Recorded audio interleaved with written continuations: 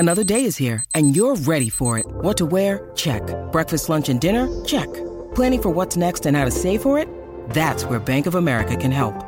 For your financial to-dos, Bank of America has experts ready to help get you closer to your goals. Get started at one of our local financial centers or 24/7 in our mobile banking app. Find a location near you at bankofamerica.com/talktous. What would you like the power to do? Mobile banking requires downloading the app and is only available for select devices. Message and data rates may apply. Bank of America N.A., member FDIC.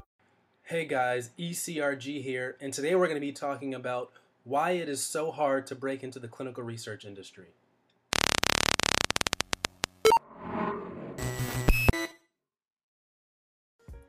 Hey guys, today we're going to be talking about why it is so hard to break into clinical research. And I know a lot of you guys may be having trouble with this, not really understanding why it's so hard or how it can be so hard when there's so much demand for certain jobs in the industry. But today we're going to be talking about a lot of the confusion in clinical research and why it's very hard to break into the industry actually. One of the main reasons is it's not your fault. It's the recruiter's fault who post on the job postings confusing things about jobs. For instance, you may see, I know I've seen a bunch, that there are entry-level jobs. They literally say in the title, and entry level to me means no experience necessary or just a bachelor's degree or something like that. They're literally posting entry-level jobs, but in the description you need 2 and 3 years experience. Now that is very confusing to someone who's new to the industry and wants to break in, because they think entry level means entry level, no experience necessary. And I know that could be confusing for a lot of people, so make sure you check your descriptions or check the video in which I talk about how to use Indeed to break into the clinical research industry. We'll link that below. So confusing posts by recruiters is one way that it can make it difficult to break into the clinical research industry, especially if you have no background knowledge about breaking into the industry or no one's guiding you along the way. And that's one of the reasons why I helped create this channel, and I hope you guys find a lot of value in that, navigating you through breaking into the clinical research industry. So if you see those confusing posts by recruiters and hiring managers, I would just apply anyway and let them decide if they want to bring you to the next level or not. So just apply anyway and let them figure out if your experience qualifies or not. But to me, entry level means entry level, no experience, and I think that can be confusing for a lot of people. The second reason why it may be hard to break into clinical research, in addition to the unclear job postings by some recruiters, is that your expectations of getting into the industry may be skewed. You may think because there's a lot of job openings, because it seems like the industry is doing really well, and it is doing really well, has done for a very long time. I mean, just like any industry, it has its ups and downs, but overall it's been a very strong industry. And you may think since there's a bunch of job openings that it should be easy to get into the job. And I was right there with you. But the truth is that they really want someone with clinical research experience. So the easiest way to break into the industry is to get some experience somehow. Whether that's go start from the bottom somewhere and apply for entry-level jobs, so apply beneath where you are if you're coming from a managerial position in another industry. Just start from the bottom, either in a clinical trial assistant role, a project coordinator role, a role like that, or a clinical research coordinator role. Those roles are good roles to get your foot in the door and break into the clinical research industry. But you really have to take a step back and audit what you're doing to get into the industry. Are you just blasting out emails to recruiters and expecting them to respond to you? Are you just banging away on Monster and Indeed? Or are you connecting with friends to see if they can help you get into the industry using your network? Really, you should be doing all three. But you have to really audit what you're doing and understand it's going to take a lot of applications to get into the industry. People ask me all the time, I've applied a bunch, but I'm having a really hard time to get into the industry. And I ask them how many jobs they applied for, and they say something like 10. I applied to over 200 jobs to get into this industry.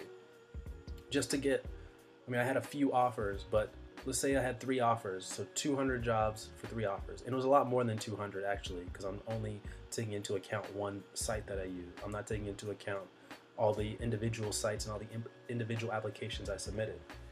So it's probably more along the lines of 240, 250 jobs. But you have to apply to a lot of jobs to get to the industry, and you have to be very vigilant and consistent about your application process. Every day you need to go onto the CRO's website and see what new job offerings they have. Every day you need to go on Monster and Indeed and see what new jobs they have. Because it's the people that apply earliest that get their resume seen. A recruiter will hit them up immediately, and next thing you know, they're in there for an interview. It can happen very quickly. I've applied for a job on Monday, gotten a call back that same day, had an interview set up a couple days later, Wednesday, Thursday. So you really have to be vigilant about it. You really have to want it to get into this industry. I know people who have been applying to get into this industry in a hub, mind you, where a lot of CROs are located. And they've been applying for years, 1 year, 2 year, and still haven't gotten into this industry. So you've really got to be focused and dedicated. It's almost like a second job, just applying. So you really need to take that into consideration, audit what you're doing, and make the necessary adjustments. If you need any tips, you can watch some of my other videos on how to get into clinical research. I've done a couple videos on there, so I would refer to those. I have some good strategies and techniques there to get into clinical research. So use those to your advantage. Also, comment down below, send me an email. You can ask for personal tips and questions. So we'd love to hear your thoughts on the application process and some things that maybe we haven't thought of that have worked for you. So that's the second thing. Alter your expectations on what you think will get you into the clinical research industry. Another reason why it may be hard for you to get into the clinical research industry is your resume probably sucks. Unfortunately, recruiters only look at your resume for probably less than 5 seconds. So that's not much time. So you need to make sure that the most important information really screams out to the recruiter that you want them to see. When they glance at your resume, you want them to say, okay, this person's got this experience and this experience. Let's bring them in for an interview. A lot of what's on a resume is fluff. And what you really want to do is whittle that down to the high yield points about your career and really focus on that and hammer them home for when people read your resume, they know exactly what you're about. We'll do a tutorial on that sometime about how to make your resume stand out for the clinical research and how to narrow it down. But also another key thing you need to do is really filter your job experience and translate it into clinical research terms. So clinical research really is about data management, being able to balance competing workloads, balance your priorities. So these types of things need to be on your resume. One of the techniques I use is look at people's resumes that are already in the clinical research space. Use some of the same terminology. Once again, data management, protocols, SOPs, GCP, ICH. So even though you may not have had direct experience with that, these terms need to have a way on your resume. They need to find their way onto your resume in some way or fashion. It could just be you may have some general knowledge of it too. A lot of people put just general knowledge of GCP, ICH. Because don't forget, when you submit your resume online to a portal, they run it through a software that determines how many keywords you have. And then they will weed out some of the applicants just based off keywords alone. I'm sure you've applied to jobs before and you find that you get an automated message a couple of days later that just looks like nobody even read the thing. You just get an automated message saying you weren't accepted. And that really sucks. So you need to make sure that you have some keywords in there that really scream out to the software too. And we'll do a video on that as well about some good keywords to put on your resume. But that's one of the reasons why it's really hard. Your resume sucks and you've got to work on it. It takes time and practice, but you've got to work on it. Once again, if you want your resume to be reviewed, we'll probably do some live reviews we'll put out on the channel too. If you want your resume to be reviewed, you can email us at eliteclinicalgroup@gmail.com. Links in the description. And we'll review your resume. We'll put it online for everyone to look at. And maybe they'll review as well. Of course, we'll keep your information hidden and private. Just look at your work experience and we'll look at how to translate that. So that's another reason why it can be hard to break into clinical research. Something else that you may not have thought about that could be holding you back from a career in clinical research is where you live, your location. Now, if you don't live near a bunch of CROs and you want to work in a CRO, it's probably your best bet to move to a location with some headquarters of CROs there. And for those of you that don't know, a CRO is a contract research organization, sometimes referred to as a clinical research organization. So that's what that stands for. And if you're not around them, it's going to be very hard for them to want to move you or support someone who's relocating for an entry-level position. Now, if you're a project manager, project director, or CRA, or somebody who can work remotely, this is not much of an issue for you. But if you're trying to break into the research industry entry level, you're not going to be a remote employee your first year. That's going to come with experience. So you're going to have to either move or find something else. Maybe you can work at the site level. You have some clinical research sites around you. And so a study coordinator position might be best for you to apply for. But that's only for the entry-level folks, the truly entry-level folks, the ones with no experience. But if you're above that and you're trying to apply for jobs like CRA or project manager, if you have some clinical research experience, then location won't be as a big deal for you. Some great places to live if you want to break into clinical research is some places with a lot of CROs or research sites. So I know Los Angeles, San Diego area is great. They have a lot of sites out there. They have some CROs out there that have buildings. Raleigh, Durham in North Carolina is amazing for clinical research. You've got a lot of headquarters that are based in Raleigh. You've got Quintiles. You've got, I know Chiltern, I know Parexel have buildings out in Raleigh, PPD. So you really got all of the CROs out there. That's a great hot spot. I know Inventive is in Boston, so you got some sites there as well, some CROs. So you've really got to look at your location and see what opportunities there are, because there are better places to move, such as LA, San Diego, and Raleigh, North Carolina, if you're on the East Coast, that are great for CROs.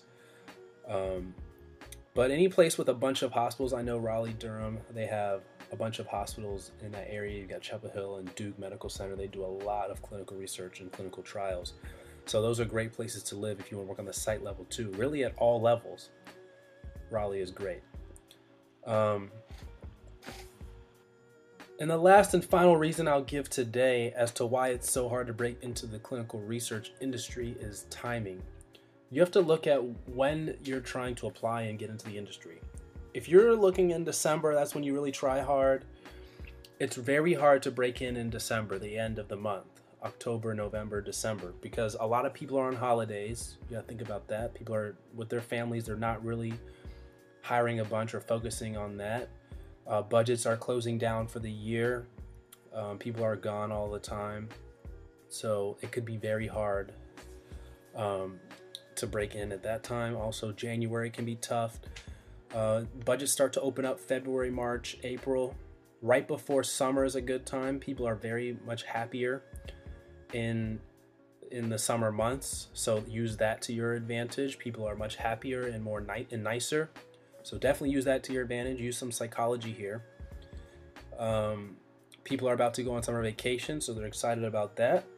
Use that to their advantage. Summertime can be tough, but I still think I got in during the summertime. I started in June, so right before summer or summertime, depending where you're located or what you're talking about.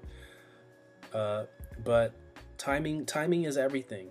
So apply it throughout the summer. Really, don't really expect anything come end of October, November, but apply throughout the summer. So you've got about 8-9 good months to apply in February, and just hit it hard. Use those months to your advantage, and I think good things will happen for you if you use those tactics I outlaid in this video, some of the other videos I've mentioned, and just become more aware about why it's hard to get into the clinical research industry, and use that knowledge to your advantage. All right, guys, if you like this video, please drop a like. If you have any questions or comments, you can email us at eliteclinicalgroup@gmail.com, or just leave your question down below. We'll do our best to respond. If you have any videos you'd like to see us do, you can email us once again, or you can comment down below. We love taking feedback. We love to hear your feedback. All right, guys, take care.